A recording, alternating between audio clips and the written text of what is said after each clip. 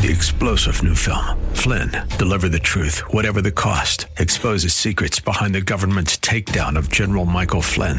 Flynn knew what the intel world had been up to. He ordered the first audit of the use of contractors. This set off alarm bells. He told the truth. He was the most dangerous person for Donald Trump to hire. They had to get rid of Flynn. Flynn, deliver the truth, whatever the cost. Available now. Watch it today. Go to salemnow.com. salemnow.com. Come on, say, turn it around. Open the windows of heaven. Pour out a blessing, overflow. Turn it around. Open the windows of heaven. Pour out a blessing. We've got to contain.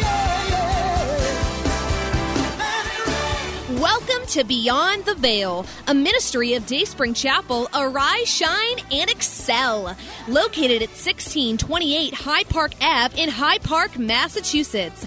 As Luke chapter 1, verse 78 and 79 tells us, according to the tender mercy of our God, whereby the dayspring from on high has visited us to give light to them that sit in darkness and in the shadow of death, to guide our feet in the path of peace. Now let's listen in to today's message from Pastor David Oluwadara. We're talking about ingredients of a good relationship. Ingredients of a good relationship. Or a recipe for creating or building a good relationship. A good relationship does not just happen. You have to create or build it. A good relationship does not just happen. You have to create or build it. It takes time, energy, and even money. The 3 C's of a good relationship: care, communication, and commonality. These 3 C's you can apply in your life depending on what relationship it is. It is applicable in marriage, business, friendship, teamwork, Christian relationships, and the list goes on. And today we're just going to focus on one: the care that we give to each other in life.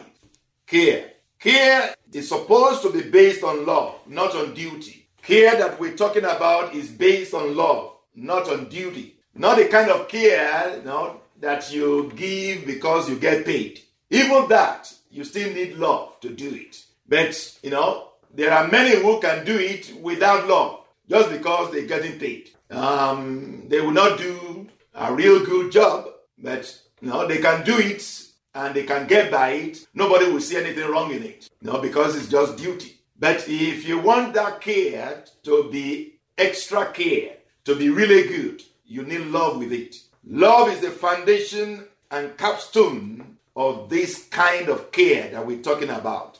Love is the foundation and the capstone is the beginning and the end of it. Love is the conclusion of it all. Philippians chapter 2, 1-4 says to us, therefore, if there is any consolation in Christ, if any comfort of love, if any fellowship of the Spirit, if any affection and mercy, fulfill my joy by being like-minded, having the same love, being of one accord, of one mind. Let nothing be done through selfish ambition or conceit, but in lowliness of mind, let each esteem others better than themselves. Let each of you look out not only for his own interest, but also for the interest of others. Amen. You see, here Paul is saying, if there is any consolation in Christ Jesus, if there is any comfort, if there is any benefit to being in Christ Jesus, that any benefit to get from Christ Jesus, if there's any affection, if there's any mercy, the only way it's going to come out is when you love each other. When you love each other, the love of Christ is going to come out. When you love each other, the consolation of Christ is going to come out. When you love each other, the comfort of Christ is going to come out. When you love each other, the mercy of Christ is going to come out from where? It's going to come out from within you. You're going to experience Christ amongst others. You cannot experience love by yourself. You experience love in the midst of other people. And you cannot give love to yourself. You give love to other people. This is not self-love. This is, community love, communal love. So Paul is saying here, it is in the midst, it is among people who have the same love that they're going to experience the love of Christ. If you look at verse 4, it says, let each of you look out not only for his own interest, but also for the interest of others. Meaning, don't care just about yourself. Let not your care be just about yourself. Care about somebody else. Care about somebody else. Show care to somebody else. The interest of others. And of course, if you don't know them, you don't know their interest. So, of course, good relationships can only be built up. You as you get to know somebody, getting to know their interests, getting to know what they like, what they don't like, getting to know them, and they also getting to know you. You begin to not just look out for your own interest, but for their own interest. That is care. You are not just looking out for your own interest, you are looking out for their own interest. I mean, I don't know if you ever talk with somebody, if you ever experienced this, maybe you also do it. Sometimes we do it, we don't even realize it. Somebody is talking about something that pertains to them, and they're talking about it and you are listening. And instead of making a comment or saying something or engaging with what they are talking about, you just change it to something else about yourself. That happens a lot. Somebody is talking about something that concerns them. Sometimes it's even something that is troubling to them. But maybe they are not saying it really very clearly. They are just expressing some kind of deep concern. But you are not hearing it. In fact, you want to talk about your own. So you go ahead and just ignore. Maybe you didn't even hear it. Many times we don't even hear it. We are listening to our own thing. As they are talking, you are not listening. It's what you want to say that is on your mind. So you are not even hearing what they are saying. May Lord help us to be good listeners, so that we can show care.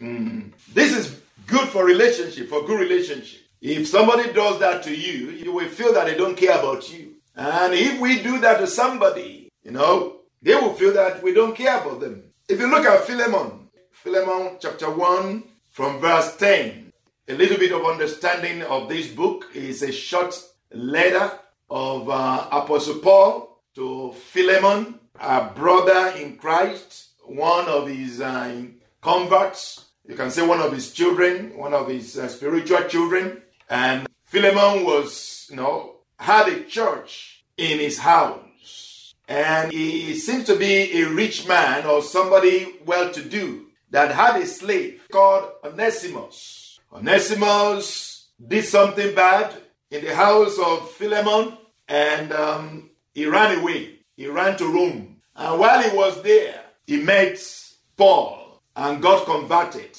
And of course, he must have told the stories of his life to Paul. And Paul, who knew Philemon, said, wow, okay, let me send you back to your master. And basically, this is a letter to Philemon to receive Onesimus back. So let's look at verse 10, from verse 10. It says, Paul says, I appeal to you for my son Onesimus, whom I have begotten while in my chain, who once was unprofitable to you. By the way, his name, Onesimus, means profitable. But no, he was not being profitable to his master. So Paul says, who was once unprofitable to you, but now is profitable to you and to me. I am sending him back. You therefore receive him. That is my own hurt, whom I wish to keep with me, that on your behalf he might minister to me in my chains for the gospel. But without your consent, I wanted to do nothing, that your good deed might not be by compulsion, but as it were,